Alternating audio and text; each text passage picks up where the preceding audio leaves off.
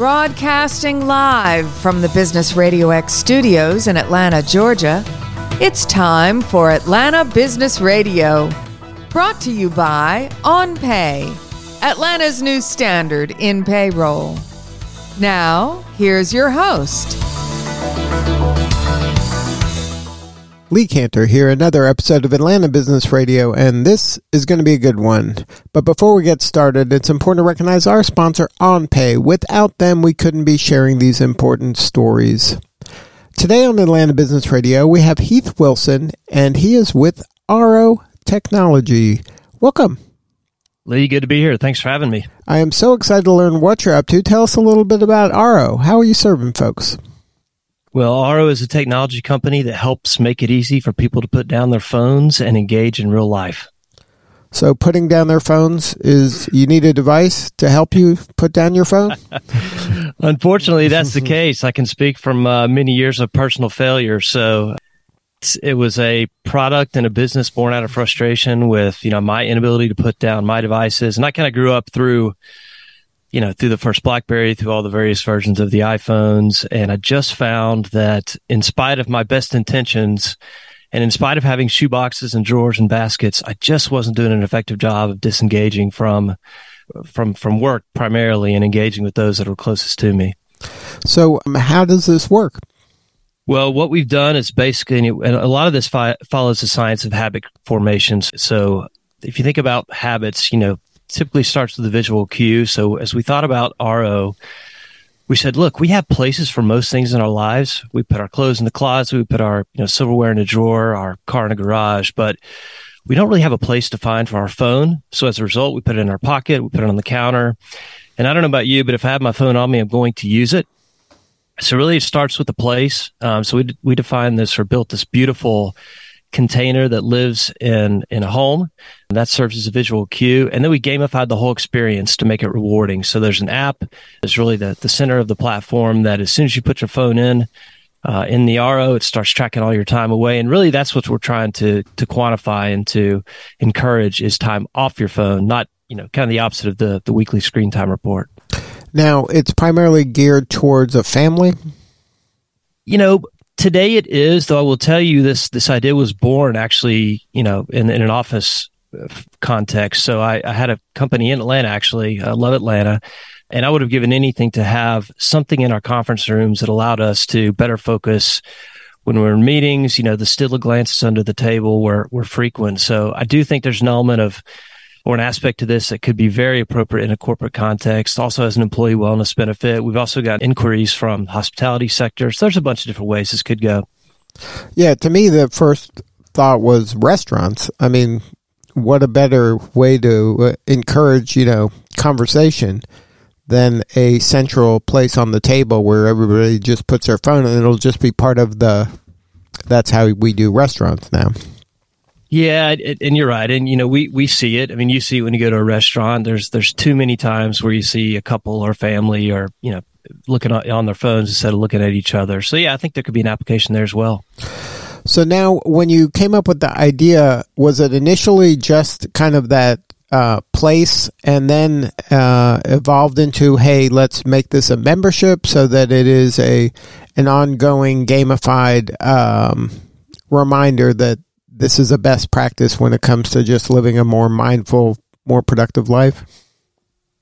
Yeah, I started iterating on the idea back in 2016, and I had a bunch of life experiences that came together where it just dawned on me that, in other areas of my life where I have created habits, there was a system to encourage those or to motivate me to keep doing those. And with RO, the idea was, hey, can we outsmart the smartphone to a degree? Let's take all the tech tips and tricks that they use to hook us, and let's use those to hook us to getting off of our phone. But I quickly learned that you can't put the solution inside of the problem, so it can't be an app-only system. You really need that place. You really need that calling, when you walk into your house, as an example, the RO, in many ways kind of is personified to say, hey, look, this is the place where I go, this, to your phone. And it serves as that reminder, like this is, if I want to live a life of best intentions, this is the place that it goes. And then, so when you had the concept, was your family the first kind of beta testers of this, or when did you like kind of bring it from concept, idea to, hey, let's test this in the wild to see if this really works as we envision? Well, that's exactly it. So again, I said I've on a personal front, I failed many times over, and I have 4 children. 3 of them were in middle school at the time, and they were approaching, that age where you give them infinity in your pocket. And I just thought to myself, wow, if I'm failing and I'm fairly disciplined, then, I haven't taught them well. I haven't modeled well. I haven't really given them the tools to be successful with this, again, infinitely powerful device. So yeah, that's where it started. Actually, I first got a shoebox, cut a hole in the back and put some cords in it, charging cables. And I said, hey, I just want to see if intuitively, if we start putting our phones there, almost like a very, basic charging station. And that worked. But what I noticed was, you didn't get any credit for doing so. And that's where the whole idea of gamifying the experience came into play. So then we started running betas with other families, and, the box got a little bit nicer along the way. But yeah, that's where it initially started, was with my family. And then the gamification, how does that work? Like, what is the reward for having a more robust conversation with your family?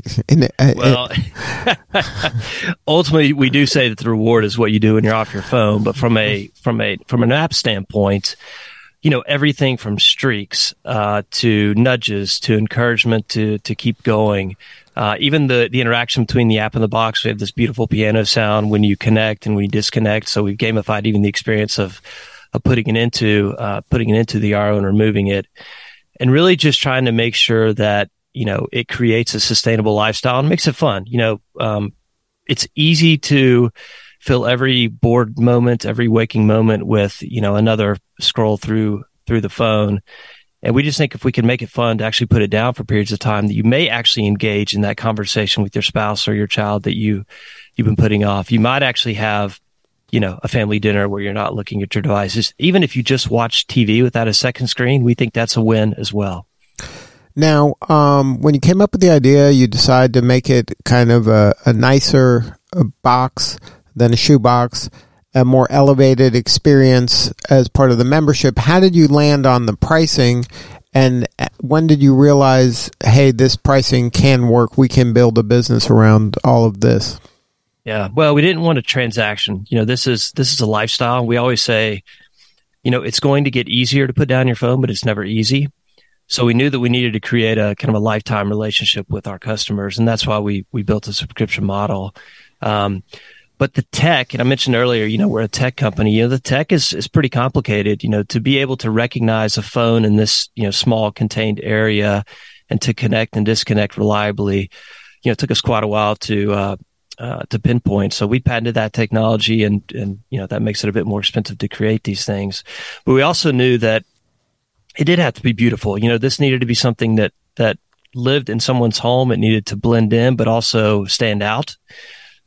So, everything from material wise, from the bamboo lid to the fabrics were well thought out. And we even worked with interior designers to make sure that this is something that could, fit within, the normal design, layout of most homes. Now, this isn't your first rodeo. Can you talk about how that, maybe impacted the way you went about doing, this adventure? Yeah, so my first rodeo was in Atlanta. Love Atlanta. Was there for 23 years. Started a company back in 2000. Very different company. It was a software and a data company. But what you learn in that experience, the underpinnings or the foundation of starting a company and building a company are certainly applicable to the next one. Probably what I took from that experience more than anything is that it can be done. Risk is worth it, especially if you have, the appetite for risk, which I do. Also kind of leaned into, hiring people that had different skill sets than I did. So, making sure that as we interview folks that we fill in gaps of, deficiencies that I have and others on the team have. So just really be more strategic about, building out the team. And, in some ways you gain a little bit of confidence. You've done it before and you feel like you can do it again. So that, helps you kind of push forward when things get a little bit more difficult. Now, what about your co-founder? How did that come about? Were you both on the same struggling with the same thing? How did your co-founder get into this? Well, I would argue that most of us are struggling with that, but I assumed he was for that reason. I called Joey Odom, because I knew that his values were aligned with mine. And ultimately, this is a values business. What we are trying to encourage is somewhat countercultural. What we're trying to, motivate people to do is to look at each other, to look up, to be more relationally oriented. Look, the reality is technology has made almost every part of our life better, more convenient, easier, faster. But I would say the one area of our lives where it's been detrimental is with relationships. So, we're kind of leaning into that. And we believe that everything that's been created in this marketplace now is all about rules and regulations and restrictions. And, we feel like we're the first provider that's actually addressing the relationship with the device, which is most important. And you're encouraging more real life, real time, face to face conversations. Absolutely. And we all crave connection. I crave connection. You crave connection. In fact, that was the promise of social media, when it was first created. But we also know that face to face connection is way better than, behind a screen. Yeah. And going through a pandemic, everybody's hungry for it. As it broke, you can see that people were just kind of going out of their way to hug people. It was a big deal. They were sharing that on social media, how big of a deal it was. That's how big of a deal. Yeah. I mean, you think, at one point they said, we'll never shake hands again for, this fear factor. And I mean, that went away almost immediately. We were shaking hands and hugging, and which is great. I'm so thankful we've kind of moved to more of a steady state there. Now, talk a little bit about your experience with the Atlanta technology ecosystem. How have you found that to be? Have you enjoyed it? Has it been as you'd like it to be? And what would you like more of in it? Well, Atlanta was an amazing city. I met my wife there. I got married there, raised my kids, started a business there. So can't say enough good things about Atlanta. I do believe Atlanta is the technology center of the Southeast. As we were building our business in particular, there's a lot of competition for talent, and that just speaks to the level of innovation that's happening in the marketplace. So I think Atlanta, continues to be, kind of the tech epicenter, and we were just happy to be a part of it. Now, is there anything that it's lacking? Is there something you'd like to see more of? I think you're starting to see more institutional investors enter the marketplace. A lot of times from a venture capital or a private equity perspective, you were having to go out west or to the Northeast. And it feels like, and it seems like, some of those players have even opened regional offices, and others have, headquartered in Atlanta. So it feels like Atlanta's on the up and up when it comes to having, the right base of investors, in your own backyard. Now, do you have any advice for maybe the people that are in a more corporate role but have this kind of idea that's been backburnered, and it might be kind of similar to yours with Aro, in that, hey, I got this idea, there's this problem, I think it could work. How do you encourage them to, take action on it, and to, even at the minimum, just, put that shoebox together with a bunch of cords hanging out the back, like to scratch that itch a little bit and maybe expand what a career could be for them? Yeah, the one thing I would say, and I'm actually not that good at this, but for whatever reason, I did it this time around. Write it down. Aro started as, I call it the Jerry Maguire manifesto moment. And I realized, some people may not know who Jerry Maguire, the movie, was, but I basically went home one night, and I had a job, right? I was building a company, but I went home one night and just wrote a couple, 3 pages of all the problems that I saw with our relationship with devices, and in particular my relationship, and then all the things I thought that I could create a solution for. And it was a bunch of ramblings and musings, but at the end of it kind of coalesced into a concept and maybe even a quasi business plan. And then I put it away, and I put it in an email folder, and I forgot about it for 3 or 4 years. And then dug it out when some life circumstances kind of aligned. And there it was, and it changed certainly from that initial, manifesto, but a lot of the foundational stuff in that, document that night became part of the business. So yeah, first and foremost, if you have an idea, write it down, sketch it down. And yeah, if you can do a beta test, whatever that beta test looks like, if it's a shoebox, even better. But you have to at some point take action. Those kind of back burner things can live and die on the back burner if you don't take action. Yeah, so I completely agree. And on that front, I would say fail quickly, do small tests. Don't bet the house on it. Talk to some friends about it even. See what they think. Now, you will have to get a couple, standard deviations outside of your network to make sure you get unfiltered feedback. But yeah, I would test it in conversations. If you can test the thing, if it is a thing, do that as well. So yeah, you can't just sit around and think that it's just going to happen. You have to, like you said, take some action.